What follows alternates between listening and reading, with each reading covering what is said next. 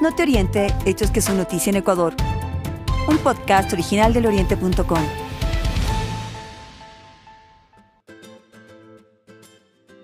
El delfín rosado tiene un santuario en el Yasuní.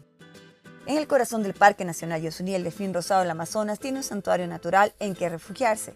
El espacio de 20.000 hectáreas de selva en Orellana se han convertido en uno de los principales atractivos turísticos de la provincia y salvaguarda a los delfines de la caza indiscriminada y la contaminación de los ríos, especialmente por derrames de petróleo y minería ilegal.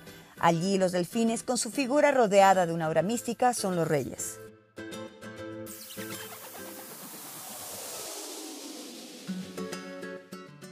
Ecuador tiene reservas de petróleo para 47 años al ritmo de producción actual.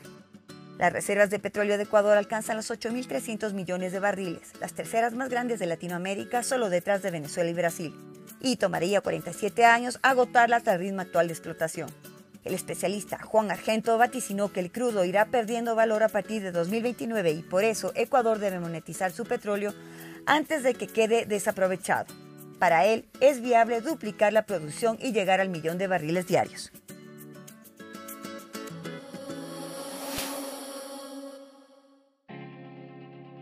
La guayusa atrae a la industria de los videojuegos.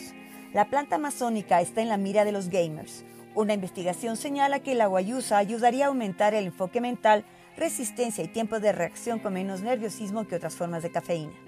La guayusa es una planta rica en cafeína y crece solo en el Amazonas de Ecuador y Perú. La guayusa se ha utilizado desde los 500 años antes de Cristo.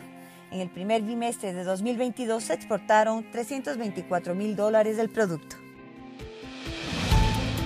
No te oriente, hechos que son noticia en Ecuador. Síguenos en nuestras redes sociales como El Oriente C.